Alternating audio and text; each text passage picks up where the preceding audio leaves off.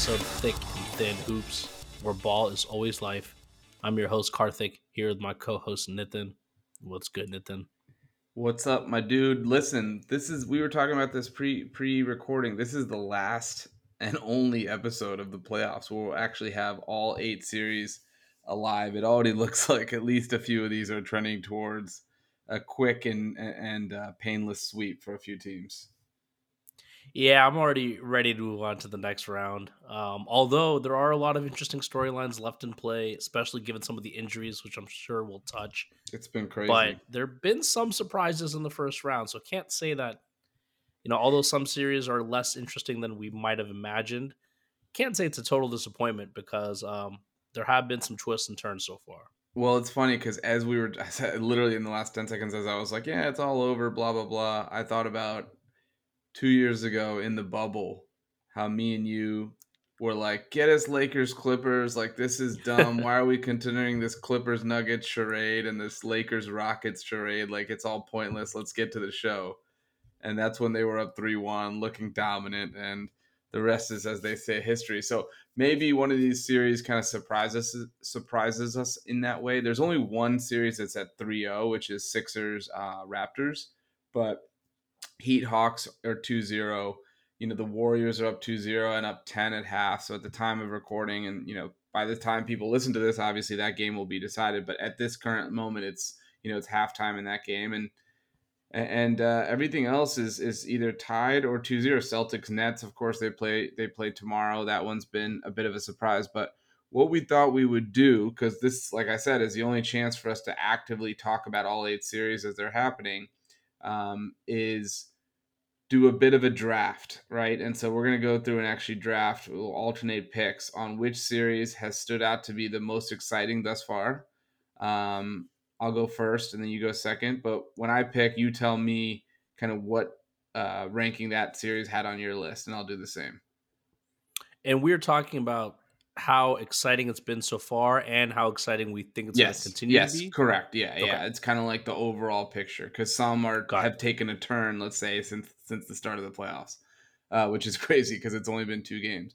Before we dive in, any last week, and I feel like we do this every year too, where we're like, this is the greatest first round ever. So we did that whole spiel last week as we were doing the preview. Any overall thoughts or reactions? Like, have you enjoyed the first 6-7 days of playoff action? Do you feel like it's lived up to the hype? Has it lived up to the hype? I don't know, but what I have really enjoyed is a lot of the good teams have vulnerabilities, Mm-hmm. and look a little bit vulnerable. And so, what started out with a lot of us saying Phoenix cakewalk, or maybe Milwaukee even to a certain extent, or Yeah. maybe Brooklyn. All these teams have their challenges, and it's even more wide open than I thought entering the postseason. So if that makes any sense. So Totally. while some of the series, like you said, there are a couple that are going to go 3-0. It hasn't been the most in, like, I think there have been first rounds in previous years that were like all the series were kind of knotted across the board, except for like one or two. We don't have that this year, but at the same time, it still feels wide open, which is awesome. No one looks extremely dominant, except maybe the Warriors so Yeah, far. But well, even against Denver, it's hard to gauge. exactly. And I actually was going back and listening to our pod last week, and I really must have had the worst finger on the pulse that anybody who could have the finger on anything had based on what I thought would happen. So essentially, I was wrong about nearly all of these outcomes. The only one that I feel good about was the Warriors Nuggets. I said, if Steph plays, this is a wrap. And game one started, and I guess I didn't realize he was coming off the bench. And I was like, oh, wow, if he doesn't play, like I thought he'd be ready. And then he came in, and Jordan Poole was basically the best player on the floor and all sorts of crazy shit. But like, yeah, you're right. Like, I didn't think Jalen Brunson was going to turn into Allen Iverson over the last week. Like, I wasn't ready for that transformation. So I think this is, and you already alluded to the injuries, right? Like, those have changed multiple big time series, including both of the kind of defending conference champions suddenly dealing with their 2 guard out for a long stretch of time. So this is going to get really, really interesting because it's not just about winning this current series. It's about the war of attrition over time. Like, should the Suns beat the Pelicans without Booker? Yes, they should. They still have Booker, Paul. They still have Ayton. They still have Bridges. But the margin of error gets that much slimmer. And even if they do advance, it's like, okay, this is a Dallas team or it's a Utah team that's fully loaded and Luka's back or whatever it might be. So that's what's so fun about the chess match that's now going to take place. Exactly, and we're gonna get to some of those series and how Yeah, the I don't want injuries to. are I impacted. don't want But to ruin the discussion on this series. But all right, so we're gonna go ahead with this draft. I'm gonna take the number one pick here. Most interesting series, like you said, both what's happened thus far and what's to come. I got Milwaukee, Chicago, the battle of all the right, Midwest, okay, okay. the nicest people in the world, where we all live, and kind of the I-94 corridor special, as they call it, out here. I actually don't know if it's 94 or 90 that runs in Milwaukee. I forget, but Yeah, some Chicago or nonetheless, Midwest yeah, citizen you are. Mars Cheese Castle. You remember Mars Cheese Castle, Shout right out at to Mars. the Yeah. midpoint of those two cities. Look, okay, here's the case, right? Obviously, I could have gone a number of different directions. I'm sure. So first of all, where did you have them on your list before we? I had him too, so not too far Okay, off. okay. I And had this him is too. all about the fact that the Middleton injury compounded with an insane DeRozan game last night, which looked reminiscent of what he was playing like in January and February, has suddenly made this very, very interesting. They're going back to Chicago tomorrow night, which, by the way, another reason I have them at number one, I will be in attendance. First playoff game, first I was NBA gonna playoff game say. for me, and maybe since 2015, I think, since I watched the Wizards piss away one of the series. No, we were in Oh, the that's Bucks right. playoff game. We were in That's Milwaukee. right. Milwaukee versus Toronto, the Toronto, year yeah. before Giannis made the leap. Yep. Remember, he was a young pup. That was a 7 or 8 seed. I think they were the 8 seed Bucks No. playing There were six. There were six. 6 seed, but they're playing against the DeRozan and Lowry Eastern Conference Finals. They got smashed by LeBron that year, but Eastern Conference Finals Raptors, Yep. and yeah, that was a lot of fun. That was old stadium, right? They weren't in Fiserv yet, but anyway, so I think the series has a lot of different directions it can go. Obviously, the Bucks still have retained, the best player in the series, maybe the best player in the world. But man, losing Middleton as your primary late game shot creator and shot maker, that is massive, especially if DeRozan can kind of continue building on a bizarre performance where he was going at Giannis on a lot of these like pick Oh and roll yeah, switches. Like it hunting. was it was Giannis hunting. crazy. And Caruso was guarding Giannis one on one the other end. Like the It whole thing was, was I couldn't even understand what I was watching. fascinating to watch. Um, so I had it number two. I think the most interesting thing to me is just it's how kind of inept Milwaukee looks offensively. They're really struggling to score in the half court. And Drew Holiday was amazing this season in the regular season, and Mm-hmm. he's having a really a tough time. I mean, given that also Chicago's got good defensive guards, Yep.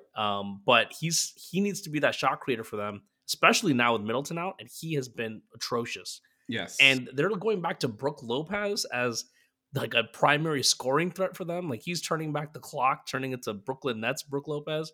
And I don't know how much you can rely on that Not in a this day version and I age. think you want to see, by the way. Like if you're breaking the glass on the Brook Lopez Brooklyn experience, I'm not sure where your team's headed.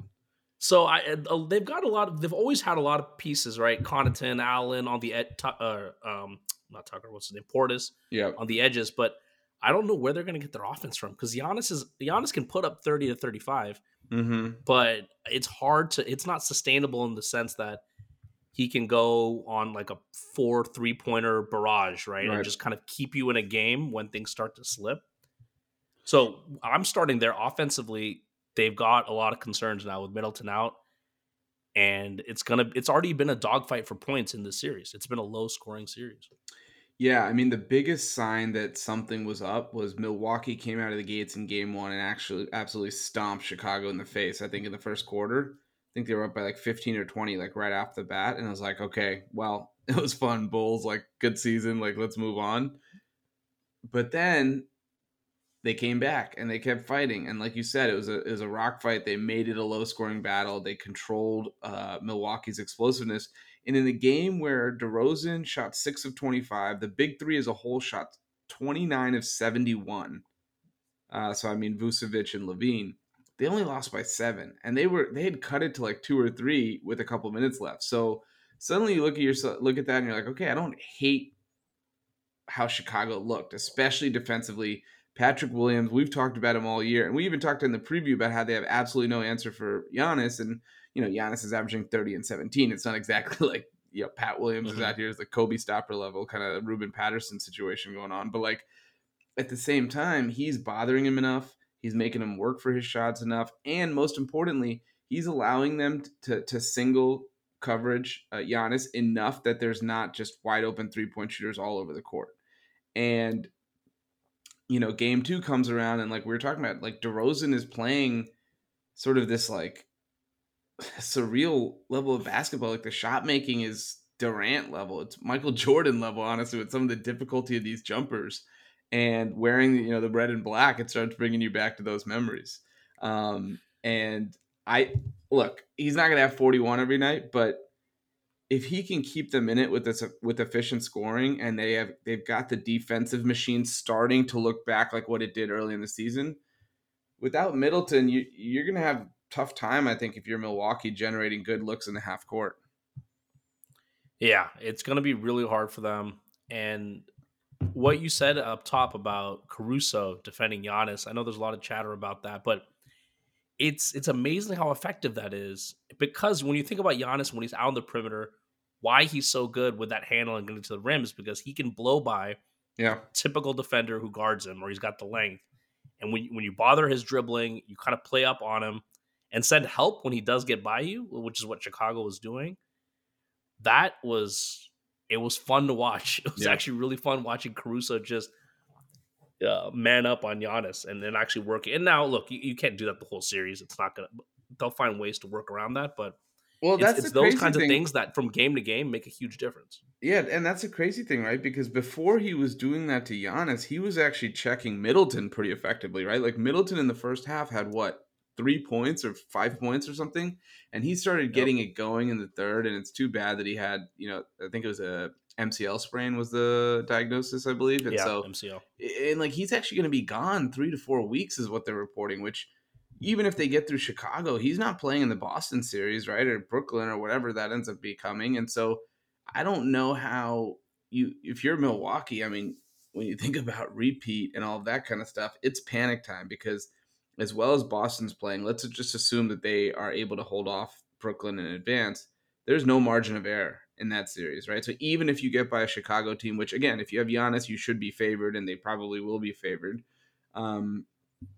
They have bigger aspirations than getting out of round one. And suddenly you're trying to rework everything. And yeah, I don't know. I mean, let me ask you a question. Like, Levine is an all-star, right? He's a 2-time all-star. He's in line for a max payday. So he's actually going to be the highest paid player on this team next season. Do you think there's any part of him that looks at it like, damn, should I not be getting more than like 12 to 14 shots in a playoff game? Like every time down the floor, it's DeRozan ISO or DeRozan pick and roll, high pick and roll with Vooch. And in game 1, those were all misses, but they kept going back to it. In game 2, they were all makes. And so that's kind of like the trick or treat sort of version of that offense. But assuming, they're winning, it's all good. But like, I always wonder, like Levine is a star in his own right. He must be also thinking like, when is it going to be my turn to run the show? Do you think any of that's creeping in his mind? A little bit. I think it's a lot easier for guys like Levine to swallow that when you've been on losing teams your entire career. Yeah. And this is the first postseason. Right. You swallow it a bit. But guess what? If they bring back the squad next year, 100%, I think that would flare up. Like these guys have egos. These guys care about, when they're that good. When Levine is, borderline all NBA, he has a right to ask for more shots. And he had 13 shots last game compared to DeRozan's 31. I mean, we're talking more than a 2x difference. Yeah. For two guys who fundamentally play the same type of wing. So yes. I agree, but I think just because it's the first postseason, a lot of times you let things like that go for now. Yeah.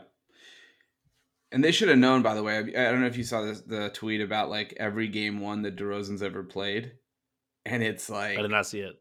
oh my god, it's 6 of 18, 7 of 22, 4 of 8, 19, 6 of 25. Like for whatever reason, this guy does not needs a one full game to adjust. You know how LeBron takes game ones off kind of to dissect, but he still ends Yep. up with like 38 and 8. DeRozan dissects, but he's basically throwing the ball into the stands.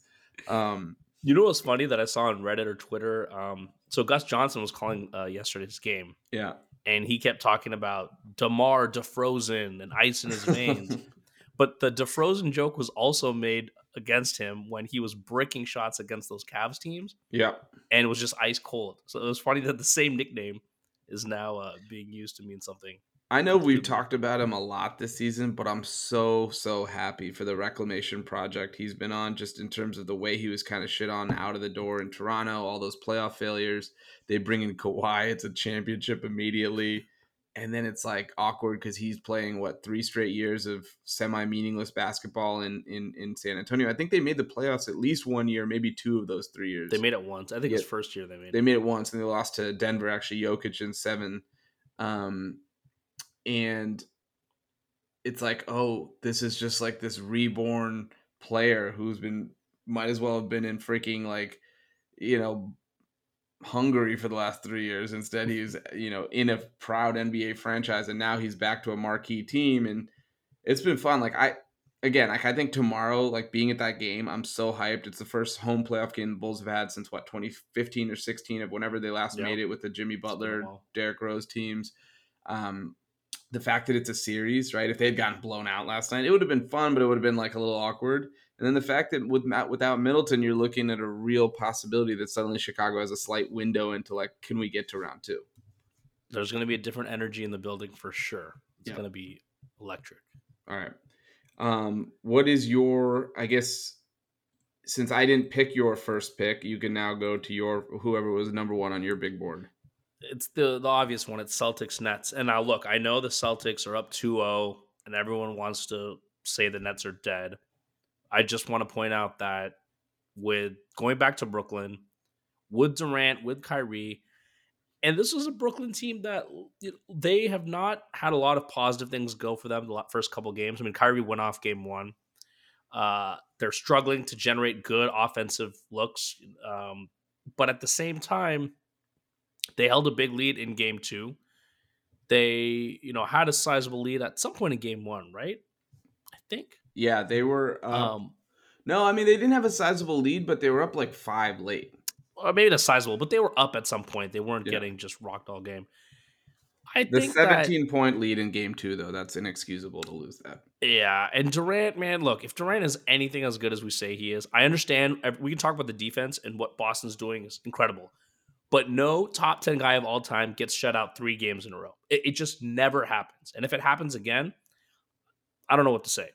So, and I think Kyrie, I really think Kyrie, and I think I mentioned this on one of our threads, the way he jetted to the locker room to get that banana, I think Ramadan was taking a toll on him. And you don't want to use that as an excuse, but I think that game he was not a spry, and one banana and a thing of Gatorade is not going to automatically solve all those issues. And so I think you get a rejuvenated Kyrie. I think Bruce Brown's doing his job, and Durant has a good game. You can steal one in game 3, and then you go from there. I think Simmons is, we can talk about Simmons, but even without the Simmons piece, you win game 3 and then it's 2-1 and you're kind of where you needed to be. So yeah, so I had the series 3. I knocked it down a peg just because it is a 2-0 lead, not a 1-1 like it should have been. But I have so many thoughts, man. Like the number one thing I'm going to say, big picture wise, we need to, and Durant's my guy, even though he's public enemy number 1 in a lot of NBA circles. But like, we need to have a real conversation about how much of a free pass he can sometimes get because the aesthetic of his game is so sublime. And what I mean by that is ultimately, if you are a player of the stature that he's talked about and all the stats say he is, all the eye test says he is, the accolades say he is, but there's too many moments like this where you can find a way to neutralize him.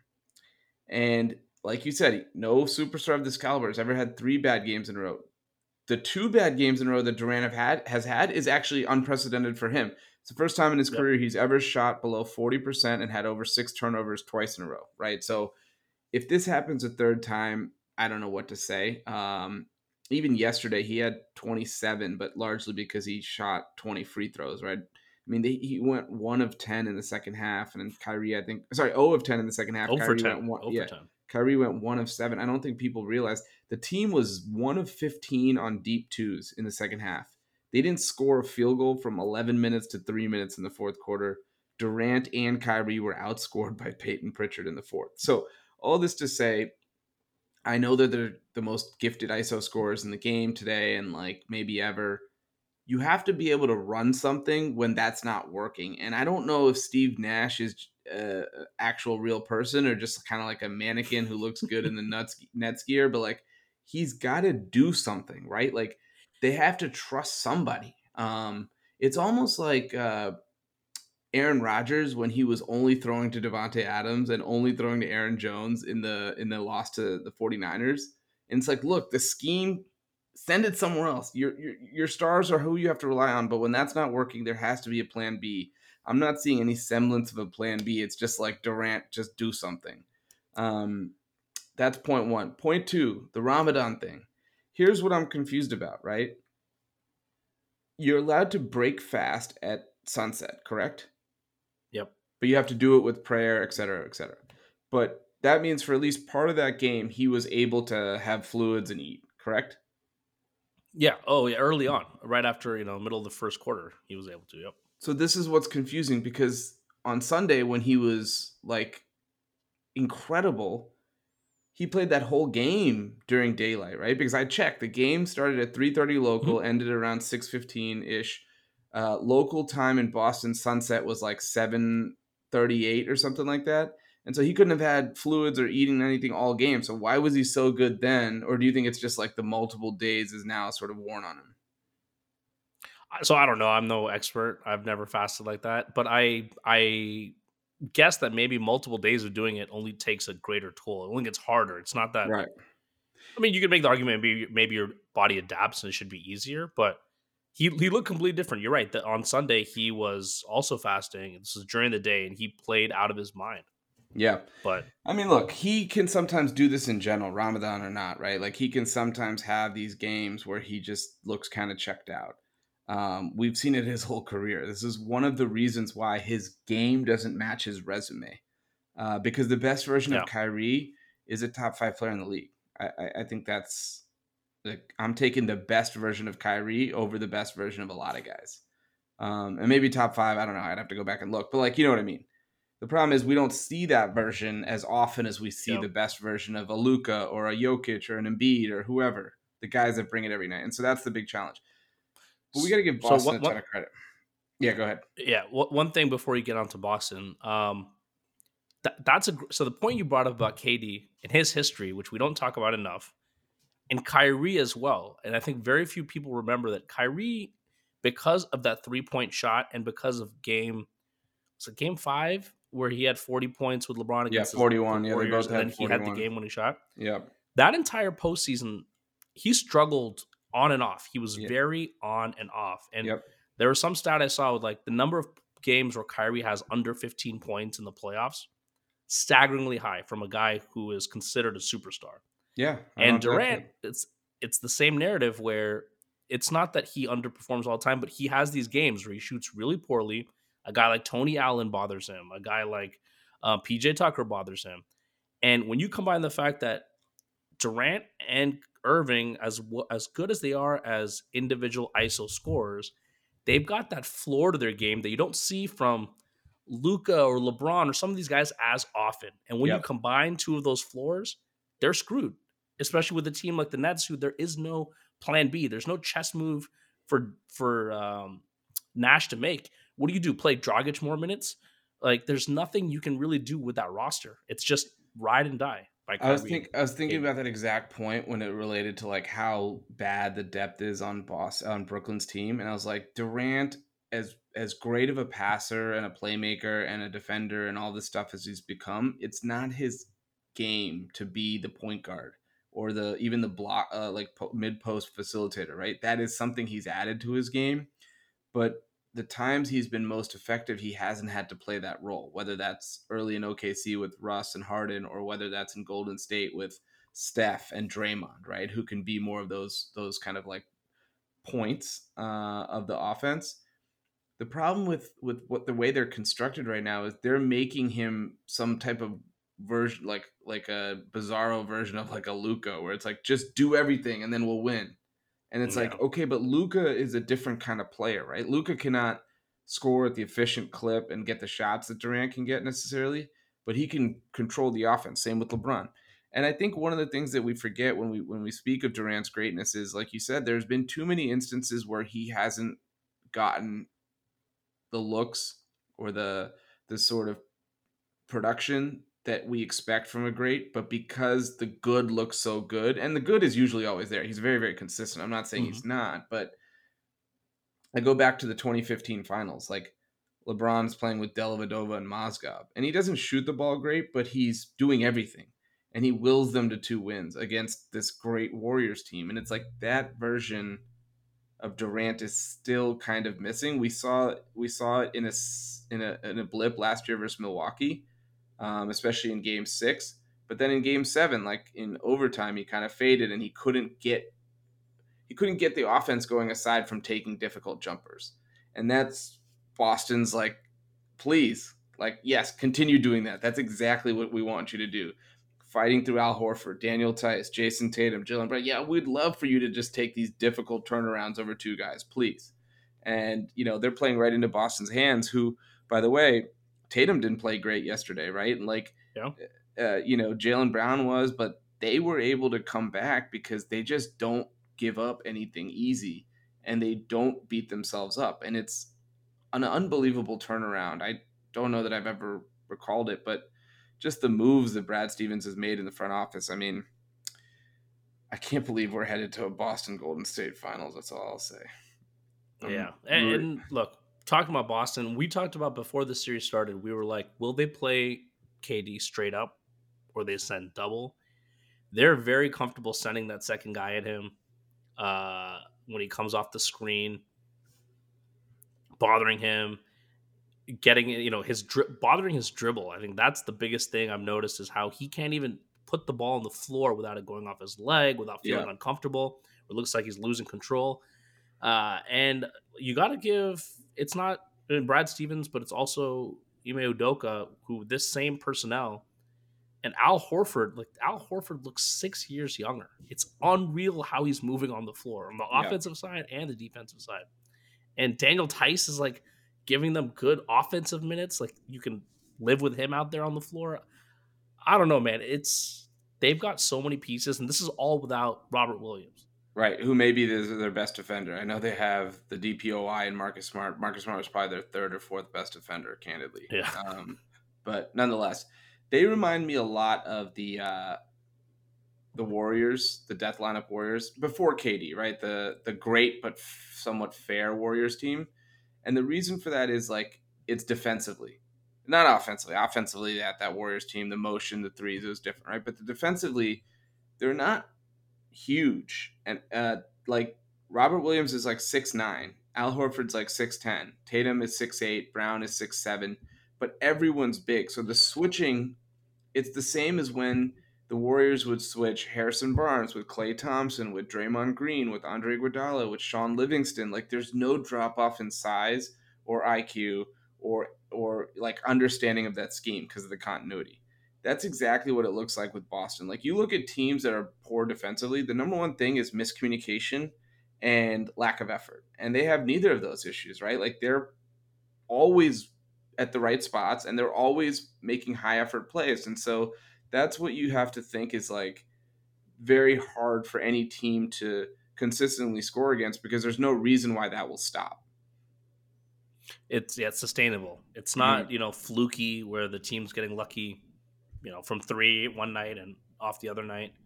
It's sustainable what they're doing. And it's always one of those things where you see it in the regular season, but you always wonder how it translates to the postseason. Yep. And clearly, it's translating really well when you have the ultimate test in terms of two unstoppable scorers. How do you take them out of their game? Right. Right. Game 3, obvious must win. We know this. And then game 4, the cavalry's coming. Ben Simmons. Ben Simmons Oh here my to god! solve all of the Nets' problems. You want to hear my prediction? He doesn't come back game 3. Well, he's Or supposed to sorry, come game back 4. game. He doesn't. Okay. He doesn't come back game 4. So if he doesn't come back game 4, I mean, are you going to bring him back on the road? I don't know. They'll just say that there's been a slight delay in the timeline, whatever. And then My prediction is he'll play game 4 if they win tomorrow. Saturday. If they don't win, then they're 3-0. No team has ever come back from it. I'm guessing it's not going to be one led by Kyrie Irving. And then they know that series is likely over. There's no reason to bring Simmons back. I don't think the Nets should bring him back. Look, we're not in their practice. We have no idea what he looks like, but I can't imagine it's a good idea to bring a guy who was not played for a year, too scared to play after that, and then had a back injury. That can't be the right combination. And I know the argument, as long as he gives them something on defense, he's going to be a plus on the court. But I'm just trying to imagine the Nets on offense, Boston either hacking him, sending him to the line, or just completely leaving him open, like daring him to shoot like no one's ever done before. And it's one thing to, like you said, to come back from an injury, but for a guy with supposed mental issues and been dealing with all the criticism, is he going to come back and be aggressive? Highly doubt it. He's going to sit in the background, and I don't know if that's going to help the Nets in a pivotal game 4, even if they're only down 2-1. So yeah, I have a feeling they're not gonna play him. Yeah, I don't know. I mean, we didn't even talk about anyone on the Nets except Durant and Kyrie. That kind of pretty much tells you what you need to know. And like Dragic is playing well, Bruce Brown is playing well, but they're playing in roles that they're absolutely not suited for.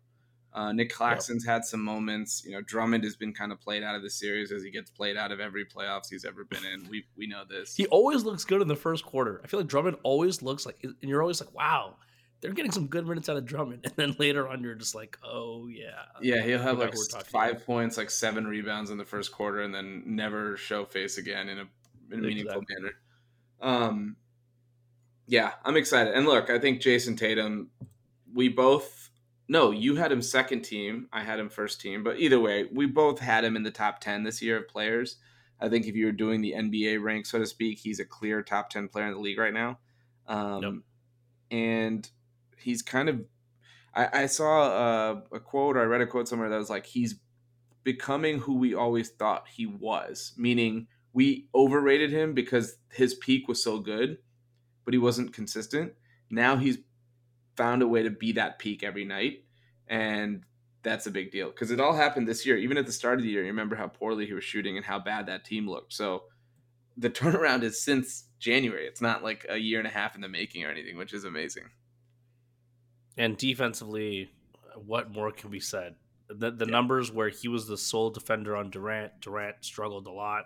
Yep. And it's, like you said, Marcus Smart might be the third best defender on this team. I have a big problem with that award, but first of all, the media just is predominantly, there's a lot of Bostonians in the national media and in the voting populace, and there's a lot of like games played guys who are like, well, Bam was at 56. My cutoff is 57 actually, so fuck off. But look, I ding Bam a little bit for games played, but it was because I felt like Jaren Jackson Jr. was similar impact. And I think you and I both value what those bigs do versatile wise, rim protection wise, over a guard who's guarding. It's almost like, it's almost like giving defensive player of the year to a cornerback. You have to be really special because of how limited amount of plays you potentially might impact, right? So, and I don't think he was that level special. Anyway, we are only through 2 series. All right. Who you got as your who was your number 2? Yeah, so my number 2 was the other finals participant from last year, and they are injured shooting guard, the Suns versus the Pelicans. And the reason I say this is, I'm so fascinated by this Pelicans team. I hate that it's kind of becoming in vogue to be fascinated by them and to say Herb Jones is like your favorite player in the league, but like the turnaround, they started 1-12, 3-16. Like I don't know if we're making a big enough deal. And granted, they only made the playoffs at 36-46, so it wasn't like they had this insane turnaround. It was kind of, fortuitous that the play-in tournament existed. But the team that since CJ got there is night and day from what they had before.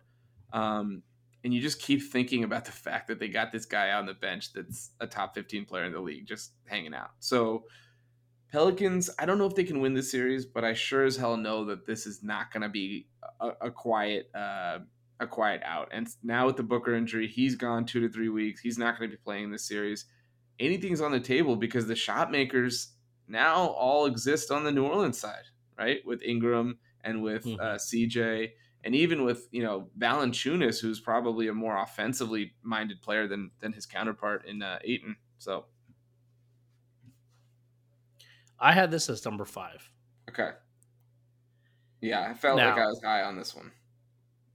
That being said, I think there's a lot to like about this series because of what we saw with the Booker injury. Now, I want to say I like the Pelicans. I've always, and this we've seen a little bit of this the last couple of years, when the Bulls go and make what are considered moves that seem kind of futile, like DeRozan, Vooch, like where's this team really going? And the same thing with the Pelicans. CJ McCollum, like you're just trying to play for the lower part of the playoff bracket. Mm-hmm. I love these kinds of moves because they're the ones that are available. Yeah. And it's better than just if you like the alternative sometimes is just bottoming out and trying to get a top pick. Yep. And I think that a team like the Pelicans, when you were able to get a CJ McCollum, show enough promise, all of a sudden the Zion conversation swing in your favor. You get Zion back, and then who knows what happens. So I admire what the Pelicans have done. I just think that if Phoenix really is this juggernaut that we all thought they were, a team that came off a finals appearance last year, a team that's led by the steady hand of Chris Paul, that has defensive like talent like Mikal Bridges and DeAndre Ayton, I have a hard time seeing them lose the series even with Booker out. Because guess what? Teams that are as good as the Suns are in the regular season, 64-18, all their metrics, they can win despite injuries in the first round. And I know the Pelicans have played much better than everyone thought going back to New Orleans. I still don't think, I think defensively Phoenix could play a lot better. The most surprising thing about game 2 was every time Phoenix scored in the fourth quarter down the stretch, they couldn't get a stop. It was Ingram hitting big shot after big shot, CJ. And I'm just wondering, what is their defense giving up, or what happened? Were there? I didn't look at the tape afterwards and see if what kind of breakdowns happened, but Ingram was just making crazy shots. He's making tough shots. You can't do anything about it, but I just think that they're good enough of a defensive team that they will get stops, they will find ways to score, and they'll win in 6.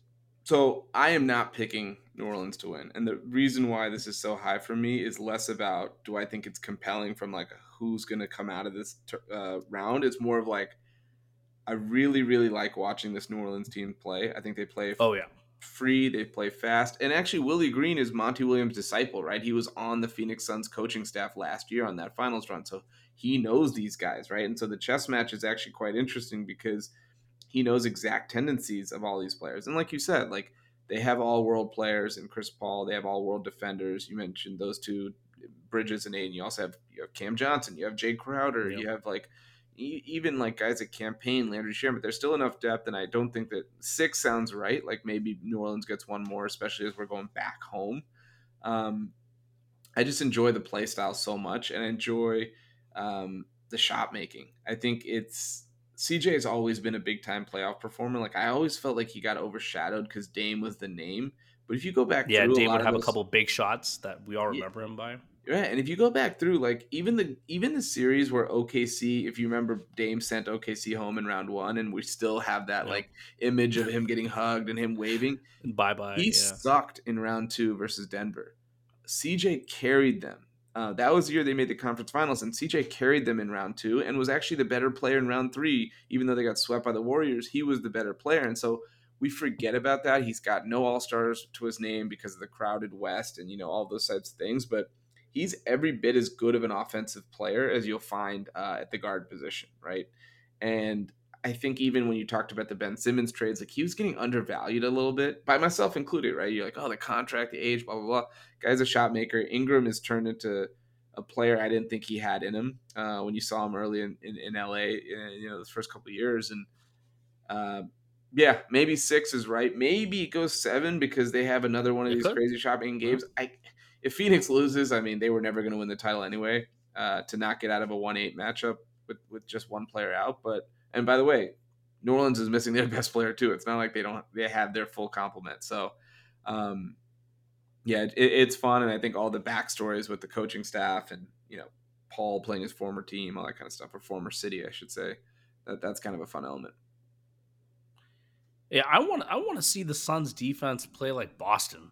And I don't know if it's a sense of urgency. It's because they've got the personnel, they've got guys who can switch. They need to make it tougher on CJ and Brandon Ingram to score. These guys are, granted, they're hitting tough shots. They're too comfortable. They're Yeah. like way too comfortable.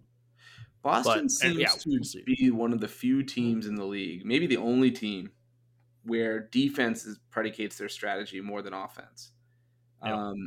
And every other team plays defense as their offense allows them to, or it's really about what they want to do on the other end. Boston's like, we'll get our shots, we'll get our looks, whether it's Tatum creating, Marcus Smart, whatever. But it starts with us on making stops, and that's ultimately what's going to be, kind of drive the success of the team. And no other team, I think Warriors maybe to an extent, but no other team plays that way, and I think it's an advantage for them for sure. All right. Yep. What do you have? So I guess your third series, but this is going to be the fourth one overall that we're talking about. Mine is Grizzlies, Timberwolves. Okay. I have I find this interesting because two young teams. The series looked. I mean, first of all, Minnesota opened with a bang, stole game 1. Memphis came back, won game 2, and a lot of us thought, okay, game 3, maybe Memphis rights the ship. And Minnesota came out guns a-blazing, and we saw what happened tonight. 20-point lead, they give it up. It's close. They go back up more than 20, and then the game ends on a 50-16 run by Memphis. What's fascinating about this series to me is so many things. One is obviously Ant is the guy in Minnesota, and it's become clear now. But what's even more fascinating is Cat, and a guy who was just crowned by many of us, me and you both, third team All-NBA, a guy who won, who had one of the best shooting seasons ever for a big man, who also won the 3-point contest this year in a lot of ways, and then the Timberwolves made the playoffs. This felt like a coronation for Cat and kind of a validation of Cat. Mm-hmm. And after tonight, and can I interject? On top of, yeah, go ahead. 29-13 in the game 1 win too. After kind of being bad in the play-in, he validated himself within the series in game 1. Within the series. And then he has a game like he did today. Yeah. And look, bad games happen, but also coming off the bad taste of what happened in the play-in game, it really has me rethinking, or has people rethinking, fair or not, is he the guy to build around in Minnesota? And a lot of reactionary Wolves fans right after the game were like, we need to get rid of him. I don't know if that's the solution. But you can put a lot of blame on all kinds of things that happened in the game, not calling a timeout during the 21-0 run, all of that. But ultimately, I think Cat is the most surprising thing so far in the series. And if he's going to struggle like this, it's they're never expected to win this series, but it's bigger questions moving forward with how they want to build. So, yeah, I think that's all spot on. And frankly, I had this higher on my list of series until this meltdown tonight. And the reason I say that is you don't get to be up 26 against the 2 seed a lot, right?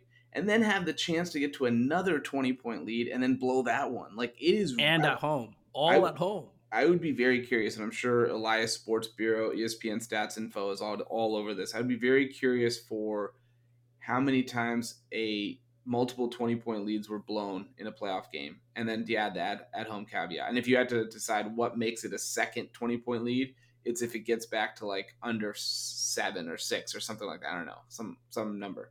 But Cat, and I'm a defender of Cat, staunch defender. I think that he is given a bad rap because a lot of losing in his career, the Devin Booker special, etc. But when you put competent players around him, suddenly it all looks good. That being said, there's just no defense for how foolish he plays the game sometimes. We talked about this after the play-in. 4 of his 6 fouls were incredibly dumb. Same thing happened in game 2. He got into foul trouble, and I think he fouled out or he finished with 5. But again, total non-factor in a blowout.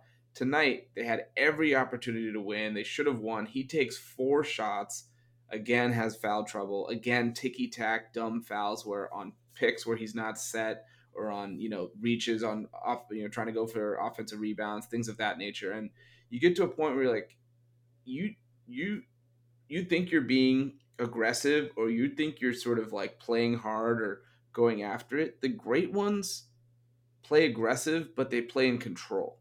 And that's the thing he has yet to learn. And it's because he has not been in a lot of big moments. Like when we talk about guys conserving for the right spots or picking and choosing, it's not because they're tired. It's not because they're lazy. It's because they're actually processing everything that's happening and doing exactly what the defense allows. And if you're a great player like Cat is, there's a lot of things the defense will not be able to stop you from doing. You just have to figure out what that is and go after it. A third team All NBA player taking 4 shots in a game, it's Ben Simmons is the only guy that can think of that can actually like pull that off, and nobody really bats an eye, right? It's really embarrassing. And look, after game 2, I actually had a lot of recalls to last year's Memphis Utah series where Memphis came out, won game 1, everyone was hyped, and then Utah was like, thanks, but no thanks, we're going to win 4 straight. After that game 2 loss, I was like, the game 2 win by the Grizzlies, I was like, okay, they figured it out. Ja, Desmond Bane, Dylan Brooks, JJJ, it's kind of all clicking. Then you look at tonight and you're like, maybe this is a bigger problem. And by the end of it, of course, it was a 10-point Grizzlies win, which is just bizarre. I think this was their shot. Like, I wouldn't be surprised if it is 4-1. And you know who my favorite comp for Cat has always been? Who do I always Cousins. bring it back to? DeMarcus Cousins. Yeah. And as I was listening to you talk about all his flaws, which I agree, everything screams DeMarcus Cousins. And look, he's not as immature as Cousins, but the kind of guys who can go 50 and 15 and just wow you, right? Doing everything on the floor. Yeah. But can also get into foul trouble, stupid fouls, lose control of a game, disappear sometimes when you really need them. And Cat's better than Cousins. Cousins is never going to be as good as Cat. But I think it's a very what kind of player does Towns need to be for this Timberwolves team to be successful? Is a question they have to figure out in the offseason. Yeah. Because I don't think the problem is, they can take out D'Angelo Russell. He has not been playing well. They can make moves around the edges. But for this team to really go somewhere, they have to figure out what their identity is, because now they're not just a regular season, it's a fun regular season story. It's not that anymore. This is a team that they made the postseason once. They're going to be expected to get here again. Yeah, that's totally true. Curious to see what they do. Well, the thing with me is like there's been a lot of crowning of Ant, especially after game 1 when he looked unstoppable plus the play-in. But I don't think he's there yet. Like, I like Ant. I love Ant. I think he's going to be a phenomenal player, but I just think it's unfair to count on a second-year, 21-year-old, much like LaMelo Ball, who was making a lot of kind of boneheaded decisions and wasn't able to take over in their playing game. Ant is a better player, I think, than LaMelo, or I don't know, LaMelo made the All-Star team this year, so who's to say? But nonetheless, it's like you can't expect that to happen every night. There's going to be a lot of bumps along the way. So Cat is by no means like relegated to some type of secondary role. He should still be the best player on the floor. But to your point, it's like, what does that look like for them to be successful? And I think he's only got one version of that, which is like the Cousins thing. Let me just score a lot and grab a lot of rebounds. Hell if I play defense. Hell if I act like a good leader on the floor. Hell if I even stay on the floor with stupid fouls. Like, I'm just going to be petulant and cry to the refs. Like, there's an element to his game, and it reminds me, yeah, you're right. It does remind me a lot of that. I mean, Cousins never got to the playoffs with the Kings. But unfortunately, by the time we saw him in the playoffs, it was kind of like after his prime. He was a shell of himself. Yeah. Aside from like they made it 1 year, right, with the Pelicans, or was he already hurt by then? I can't remember. But He either might way, have been hurt. we never got to see him on this stage when he was making all NBAs. And I think if we did, I'd be curious to see how he would respond, because later in his career, he's a little bit better, more in control, but that's also a different version. Yep.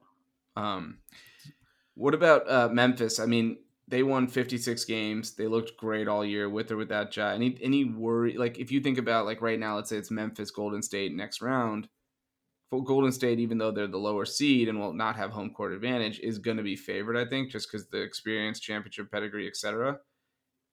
Has Memphis shown you anything that's sort of been like, okay, they're not ready yet, or are they like a game like tonight where they Plenty. can come back gives you hope? Plenty, because I look what they showed tonight is, I mean, that's what you want to see from a team, is having that grit, being able to come back, weather adversity. But I mean, you can't play this. Their offense is going hot and cold in a way that you can't against Golden State. You're going to get boat raced. You're going to go down 20 and you're not going to be able to fight back, because you're not going to be able to get the same kind of stops. Like, Minnesota did them a lot of favors with, like, gives credit to Memphis' defense, but Minnesota played into the hands of how Memphis wanted them to towards the end of that game. And I don't think you can do that against the Warriors. I think watching the series just made it clear that there's no, like, the Warriors are going to win in 5. If that. I don't know. It might be overreacting, but no, I mean, look, they're a young team, and, right? And Ja's mortal. Like, yeah, he is. Ja they're the youngest team in the playoffs, stretches. right? They're young, so it's not their year. A lot to be excited about moving forward, but yeah, I think this series has shown that they're not ready yet. Memphis, and they're further ahead than Atlanta. But look, Atlanta made the conference finals last year, and I think what happens when you have so many guys and you have such good depth, some of them just don't matter as much in this stage. And they really, Atlanta's the same way. They need a consolidation trade. There's a lot of 100%. That's why you do well in the regular season, right? Because you've got a deep rotation, right? And you can play 10, and it's fine. I mean, Miami, for example, is deep, but they're deep with the right kind of role guys that still allow the stars to be stars.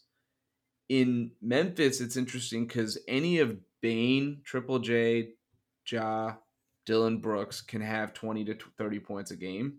Mm-hmm. And there's still kind of this, like, I don't know is it my time? Ja's obviously a notch above the other three, but even amongst the other three, it's kind of hard to, like, delineate shots and touches. And that doesn't even get to, like, the Tyus Jones or like a Brandon Clark or DeAnthony Melton. Some of these other guys were like, well, I could play too. And so I think I'm interested to see kind of how this series and the rest of the playoffs go for them. But I imagine they're going to be a candidate to figure out how do we level up our second guy by packaging some of these other very good but not great players.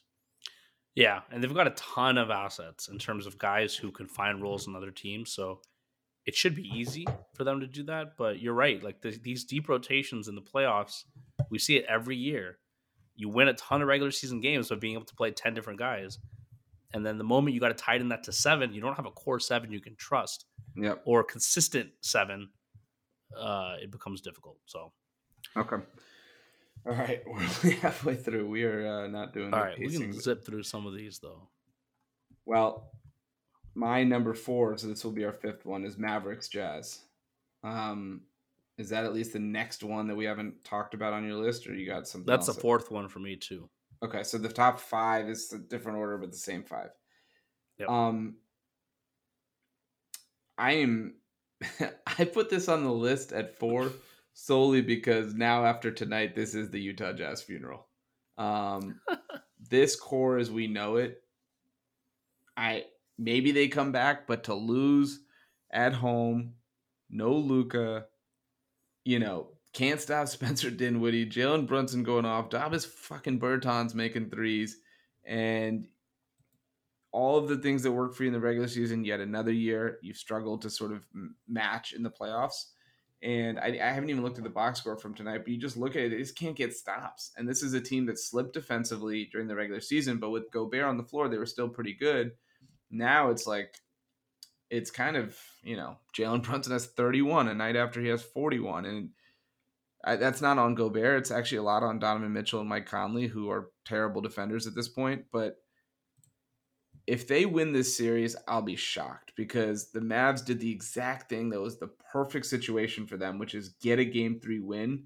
So even if Luka's not quite 100% in game 4, it's all gravy. They can wait for his return back home, and they just have to win 2 of 3 at home. So that's why this is on the list. Just what Utah is going to do to respond, and then kind of the aftermath if they do end up losing this series. There's nothing they can do. They've lost it. You can see it in the body language. I don't know how to describe it. It's this team. It's been the same core for a while under Quinn Snyder, and this is a team that was the 1 seed last season. No, 2 seasons ago. No, last season. They were the 1 seed last season. Yeah, They were the 1 seed last season. The year before that, they were also a high. This team and offensively, this is still the number 1 team this year. Yep. There's no excuse. We can talk all about how they don't have enough defensive talent around the perimeter, right, to accompany Gobert. That's one of their biggest challenges right now. We can talk about, the lack of sometimes Mitchell can't really score in the fourth. He has trouble getting them points when they have to settle for a half court kind of game late in the fourth quarter. All that being said, this team, there's no reason they should be losing to a Dallas team devoid of superstar talent right now without Luka. And a lot of it is, I think this team doesn't care for each other, man. Like, what? Things run their course like 4 or 5 years together. Yeah. The defensive effort isn't there. Like you mentioned earlier with Boston, discipline is one of the biggest components of a good defensive team. This Utah team, with a lot of the same pieces, was a top defensive team overall just a couple years ago. Yep. They've slipped in the regular season this year. They've completely slipped in the postseason. And I hate how everyone wants to blame Gobert. Like, yes, there are flaws with Gobert, and he's not, you can kind of build an offense or scheme an offense to beat that kind of a defense. But the rotations are bad. They're leaving guys wide open. They're doubling and over-rotating too quickly. It's just a shit show. And this is a classic case of Donovan Mitchell. We all know he's going to leave after this. Quinn Snyder might get fired. I don't know. But this team is going to look very different next year. So many CP3, Blake, Lob City vibes right now.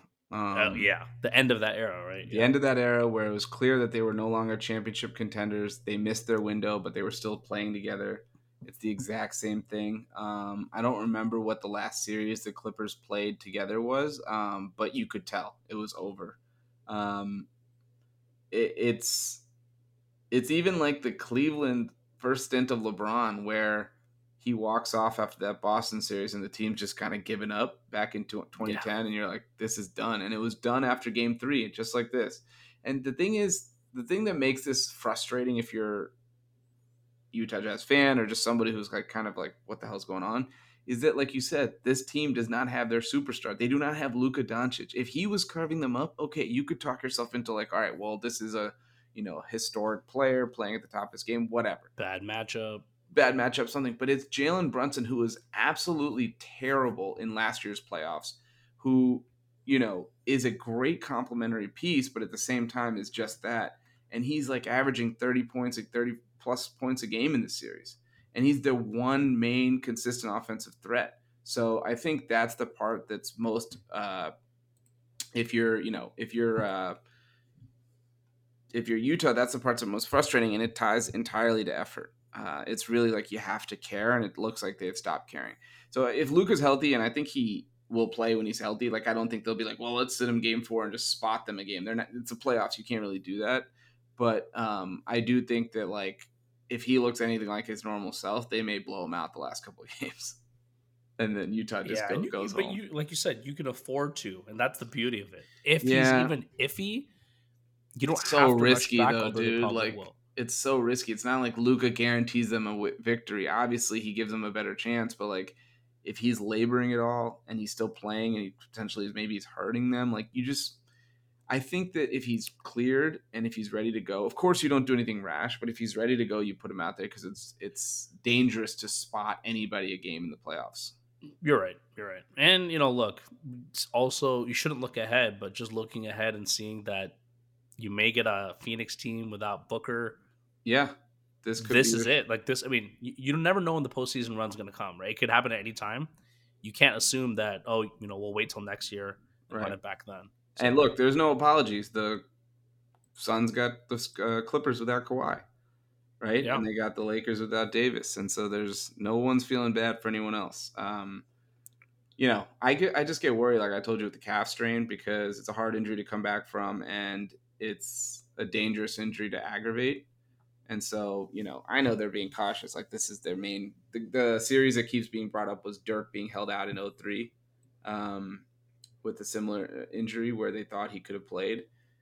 And they're going to take a long view, but this could be the shot. Who knows, right? Like who the yep. hell knows what's going to happen? So, um, Utah, the one thing I would say is like Donovan Mitchell's under a long term contract. Rudy Gobert's under a long term contract. All that to say, although they're going to try to do right by whatever they want to do, they're not just going to be demanding out like let me go to X team and that. Like it's going to be a little different. Like I'm sure Mitchell might want to go to the Knicks, right? Like hometown team, et cetera, et cetera. But like it's not like unless the Knicks have the best package, Utah's not inclined to do that or even move him at all. He doesn't strike me as the James Harden I'm going to quit on my team type thing. So in that context, like I don't know that a Mitchell trade is guaranteed. I feel like a Gobert one is more so because it's going to be driven by the team.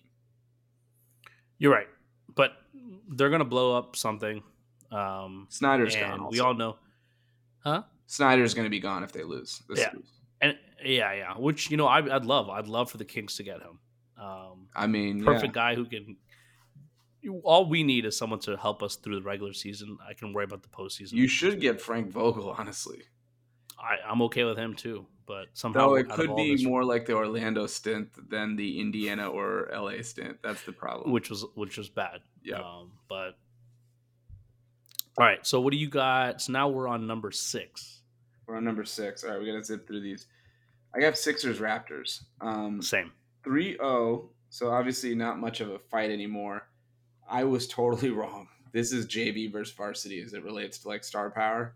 And Harden's not even playing that well, but Embiid, I mean, what he did yesterday, the shot making, obviously the game winner we know, but just everything he was doing the second half, he had 5 points in the first half, right? So the second half in overtime, he was basically unguardable. And so you think about all of that, you think about his offensive repertoire is as complete as I've ever seen from. I'm gonna go hyperbole mode. It's maybe the most complete offensive repertoire ever. When you think about, he's Shaq in the low post, he's Kobe on the perimeter. Like, what is going on right now? And he shoots his free throws at 85%. So what the fuck are you supposed to do?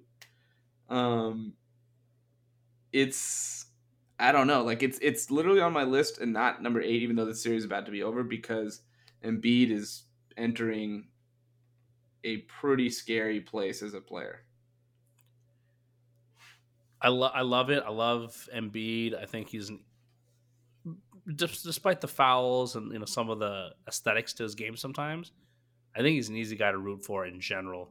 Yeah. One thing I hate about how well he's playing is that it's bringing up all the see. This is why he should be MVP over Jokic, and it's I'm going to having create this trouble whole with that storm. right now. Yep.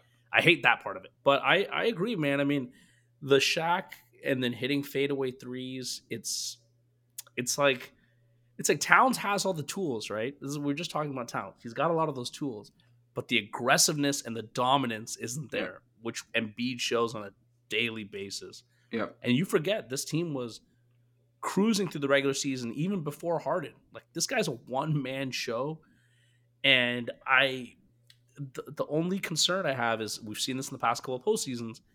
He's still conditioning, and he's doing so much on defense, so much on offense, and we're only in round 1. Yep. And he's got to get through the gauntlet to get to the finals. So my only concern right now is how long can he keep it going, especially when Harden isn't giving you that off. He's a great playmaker, but he's not giving you that offensive boost that they could sometimes need. Tobias Harris is filling in that role right now, but Tobias Harris, he can disappear at any time, and Maxi's still young. So, well, Maxi's been a revelation, right? Maxi is one of 4 players in NBA history to put up 80, 15, and 10 across his first 3 games. The other 3 are Luka. One of 5 players: Luka, LeBron,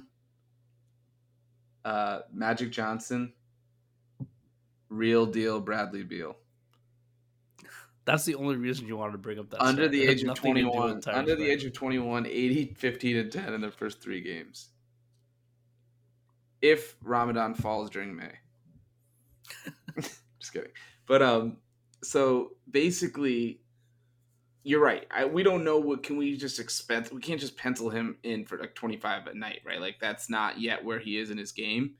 But I do think that like Harden is not the most. He's still their second most important player offensively, but he doesn't have to be 22, 15, and 8 Harden for them to win if they can get between the combination of Maxey and Harris something. And that's a pretty big deal given that he's clearly lost a step. That much has been clear. And Toronto's does not have the top end talent that they're going to see even next round with Jimmy and Bam. The problem, like you said, is Embiid's doing so much. They obviously would have hoped for a quick series and a long one on the other end. Depending on what Atlanta can do tomorrow night, that might be a quick series too. So neither team might have a lot of rest, even though they're through to round 2 pretty quickly. So we're just gonna have to see how this plays out. But you're right. Like he looks like he's laboring at times on the court, and that's somewhat of his just like his mo. He like His always looks gait like is just like that. Like that's how he looks whenever he yeah, he's plays. just But lumbering around like he's just been asked to like carry like millions of pounds on his back forever. But like I, I mean, I think when you think about the way he can score so efficiently just based on free throws, I don't worry about his production. It's more defensively if he's able to keep it up. yeah, Like he's guarding Pascal Siakam like one on one. Like that's a big ask that's for the your thing. He's doing a 7'2". lot defensively, Right. and even Giannis, right? Like Giannis, who's also asked to do a lot defensively. I feel like he's been taking off a little bit possessions, not taking off possessions, but not exerting the same energy like from possession to possession. Yep. But Embiid, it feels like it's insane. I can't wait to watch the Embiid Bam matchup, right? Because I don't think Bam can guard him one on one. It's just No, going to be hard for him at that size. But but they can make it tough. The help they send with they can, Jimmy, with Kyle, they got bodies that they can kind of yeah. crowd Embiid with, make it difficult. Philly has built a team that makes it kind of hard to double them. Like aside from Tybal, you're not really comfortable leaving shooters open. And so if they play Danny Green there, if they play Georges Niang with Harden, Maxey, Harris, like, I mean, they just have to make their rotations crisp, which Miami will. But I mean, doubling him is the way to stop Philly. That's what's been the recipe before. But that also Yeah, included Ben Simmons on the court. We don't have a non-shooter in his mold right now. true. But the shooting with Philly can be shaky at times because Niang and Green are not reliable. Maxey's not like super consistent from 3. Mm-hmm.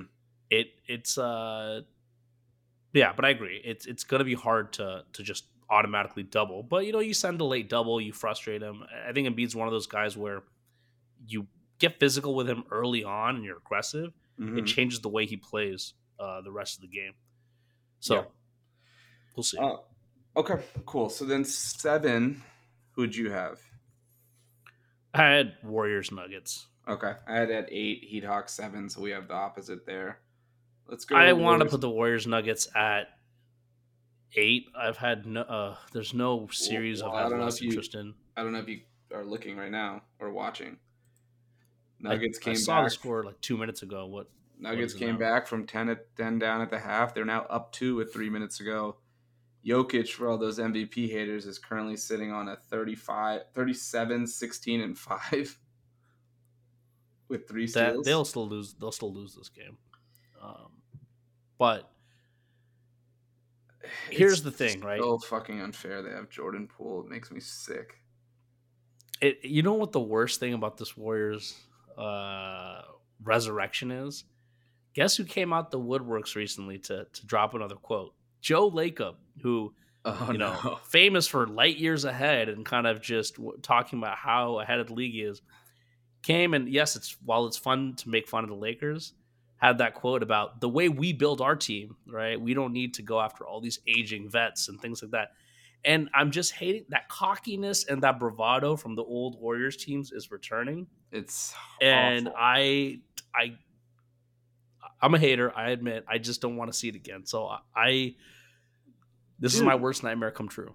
why does it's almost like I'm like Mugatu and Zoolander. I feel like I'm taking crazy pills with the way people don't understand and recognize the Warriors' pure arrogance and ego. Like it's not becoming, it's not cute, it's not like a nice story. Steph is not It's America's not. superstar. Like Jesus, like what is going on? Like, do people not recognize how irritating it is for this front running motherfucking group of people to like just wait till they get back to the top and then just talk shit? Like I'm they're a great team. They're obviously one of the best teams, the best team ever when you're talking about the 2017 Warriors. But this Joe Lacob, Bob Myers, Steve Kerr, Yeah. like axis of just arrogance, all subtle except from Joe Lacob, is like it's too much for me to handle. Then they throw in Jordan Poole, who's not only a good shooter, who's not only like the fastest player in the league, is somehow like an absolutely insane one-on-one player who is like a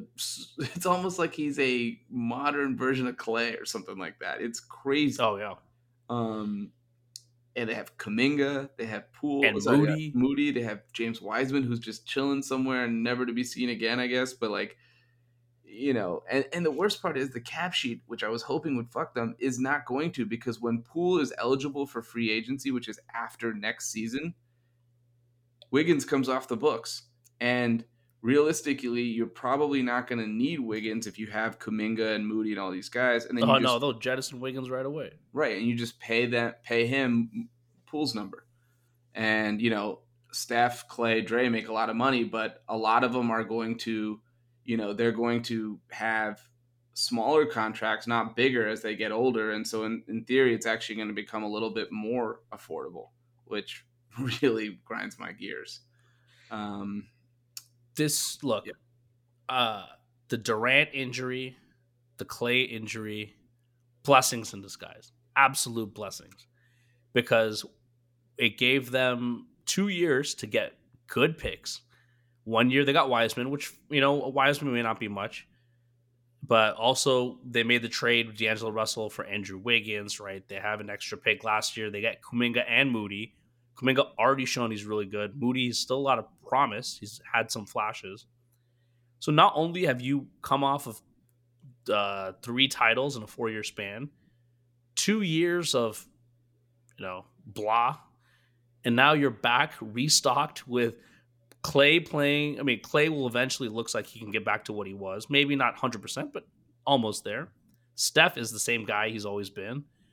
And now you're getting Jordan Poole. Draymond is still a game changer defensively. Like, what wasn't Draymond supposed to fall off? Wasn't Clay supposed to struggle? Like, I'm just mad, man.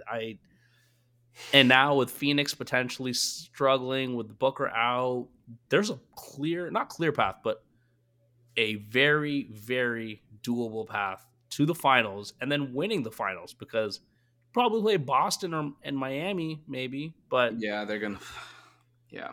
I don't know. And since I'd I still take Golden said State. Denver was up 2, they've completely collapsed and gave up 5 straight What points. did I And, say? I said they were going to lose right after you said that, and now they're down um, 5. Yeah.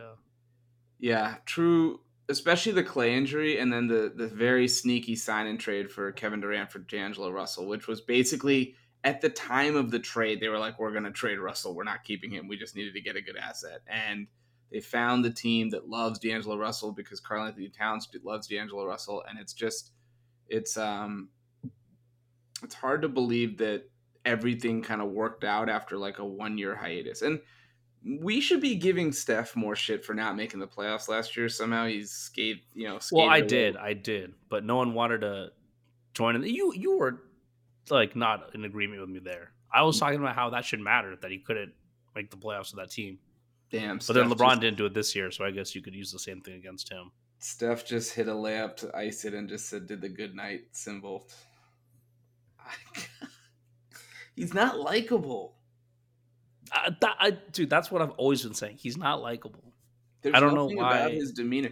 And he's not some like happy-go-lucky kid from like middle of nowhere. His dad was literally one of the greatest NBA three-point shooters of all time. This isn't like the feel-good story of all time. Yeah, he didn't get big time offers, but he was still born on third base. Like, let's not call it something it's not. This is what I used to always say when it was him versus LeBron in those years, where it's like, as much as people hate LeBron and like to prop up Curry, LeBron was the guy who kind of made it out the gutter. Curry was the guy spoon fed. You know, he was freaking at courtside at all his dad's games, like wearing Hornets gear. Yeah, Glenn Rice was like teaching him perfect rotation on his shot. I mean, LeBron was Exactly. also 6'9", 260, so also helpful in his pursuit of an NBA career. But nonetheless, yeah, I'm not thrilled with this, and I think that it's probably good night for Denver on this series. They're going to go down 3-0. This was the winnable game. Everyone knows game three at home down 2-0 is your best chance to grab one. That's a cue for Atlanta tomorrow night, but they didn't do it. And so, talk about a short series or a short series for rest. The Warriors might have a lot of time if if Minnesota and Memphis kind of go toe to toe. Oh God, Draymond is screaming at the top of his lungs at the fans. All right, man, you guys are beating up on the Nuggets. Calm down. I hate All it. right. I hate Yeah. everything. All right. All right, let's Atlanta, do this last Miami. one. Atlanta, Miami. First game, I of course boldly proclaimed that Atlanta was going to give them trouble, and they had no one to guard Trey, and then he just goes 1 of 12 for 4 points or 6 points or whatever it was in game one. So that was obviously not ideal. They have no chance. Miami's just too big, too strong. They can dominate all of their little guards. I mean, Atlanta made a nice run in game two to cut it to three, and then it was back to being over. So, unfortunately, just the reality is like Atlanta doesn't have enough horses, and for a team that made the conference finals had to get their way back in during the play, and that's disappointing. I don't know where they go from here. Like I mentioned, they're a consolidation trade candidate, but you start with Trey. He's a sublime offensive player. It's just hard to build a great defense, and so it's really important that they figure out the other pieces that are not just offensively driven guys either. Yeah, this is the same thing we talked about last year, and you mentioned it earlier in the pod. They've got a lot of guys, but they don't have the right defensive pieces, and so they're going to have to make a lot of. They got to reshuffle the roster. I'm surprised John Collins is still there. Yeah, He's a well, he good just signed player. the extension, so not only is he That's what I'm there, saying. they He signed the wanted. extension because I thought he was going to get traded even before. Uh, I don't know, man. This series is kind of boring. I think the most interesting thing taking away from this series is I think Miami. We continue to sleep on Miami, and because they're beating on a Hawks team that no one's taking seriously, they're just kind of look. They've got Philly in the next round. No reason they can't beat them. And then you've got a path through Boston potentially, maybe Brooklyn or Milwaukee. I There's a very decent chance they get to the finals. And Miami's a weird team where I don't know why. Tell me why you think they don't get enough credit. Is it because they don't have like a top 10 guy? Because Well, they made the finals 2 years ago, but everyone dismisses it as a fluke because it's the bubble. we were They putting Jimmy lost in early those top last year. 10 categories after that bubble run, right? We did, yeah. And last year they were a disappointment, but they had all kinds of COVID issues and injuries, and they flamed out in the first round after that. It's weird how people don't talk about them enough, given that they've got star power, they've got defensive talent, they've got a coach and an infrastructure and a system that has shown that it can work, and yet no one wants to talk about them. It Well, baffles me. Jimmy had what 45 in game two, something outrageous like that. He's the Yep. only superstar in the league that can go from looking like Kevin Durant one night to looking like Draymond Green the next night in terms of the type of basketball he chooses to play. Some games he'll have 8 points and like 12 assists, 12 rebounds. Some games he'll have 45, and it's just like because of that unknown with him and he's their best player, or even the unknown with Bam, right? So sometimes Bam will put up a 25 and 12, and the other times he's playing amazing defense, but he just doesn't get numbers. Or Hero, who's kind of trick or treat, and like Larry, who's like, again, going to play it, make all the right plays. Sometimes the numbers are there, sometimes they aren't. It's on the whole, they've been probably the most consistent team in the East. That's why they got the 1 seed. But where that production and where the firepower are coming from is it's just hard for us to come around on a team where we don't always know if Jimmy's going to turn Yep. back into 2020 bubble run Jimmy, where he was the guy every night and was kind of turning into that ISO type superstar that we're used to. Then this changes the ceiling for the team quite a bit. And I think that's like what people are still trying to figure out. What version of him are we getting? And so, you know, it's early returns are good. Again, Atlanta is not in their class as a team. So it's really going to be about the next series with Philadelphia, who's a legitimate title contender. If they're looking the same way, then suddenly you're like, okay, this team can make a real run and possibly win the title. That could be the best second round series. Yeah. Boston, No one talks about it. Milwaukee, I guess if Chris Middleton, I don't know. I mean, Boston, Milwaukee probably still, but like that could also, because of Chris Middleton, be more lopsided maybe than we think. Mm-hmm. But yeah, I don't know. There's not much else to say about the series. Atlanta's outclassed. We'll see what they do next year. Yeah, it's all about next Miami. year for Atlanta. It's all about next round for Miami. I think that's Yep. how I'd like. Look, Atlanta might win tomorrow night. I'm not saying we shouldn't. Like, I actually think that they're going to put up a pretty big shot. But I think whether or not they win tomorrow night, I would have a hard time believing that they're going to actually come back and make this a real series.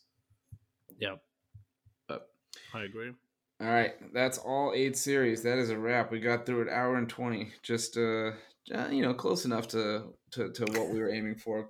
Good enough, but that's a wrap for us this week. Please rate, review, and subscribe to Thick and Thin Hoops on all major podcast platforms and follow us on social media. Like you said, your number one series, it's kind of, maybe it was my number one, because I'm just waiting for Nets Celtics Saturday to see if it becomes something to care about, or if, yet another year of Durant's career where we're like left wondering why. They are really making us wait. Like, I still can't believe we're getting game 3 on Saturday. Yeah. Like, I feel like some of these series might be done by then. It's all the most primetime slots possible. Yeah, I mean, some teams are going to play game 4 before they play game 3. Yeah. But, so, all right. That's it for us. We will talk to you next week. Thanks for listening.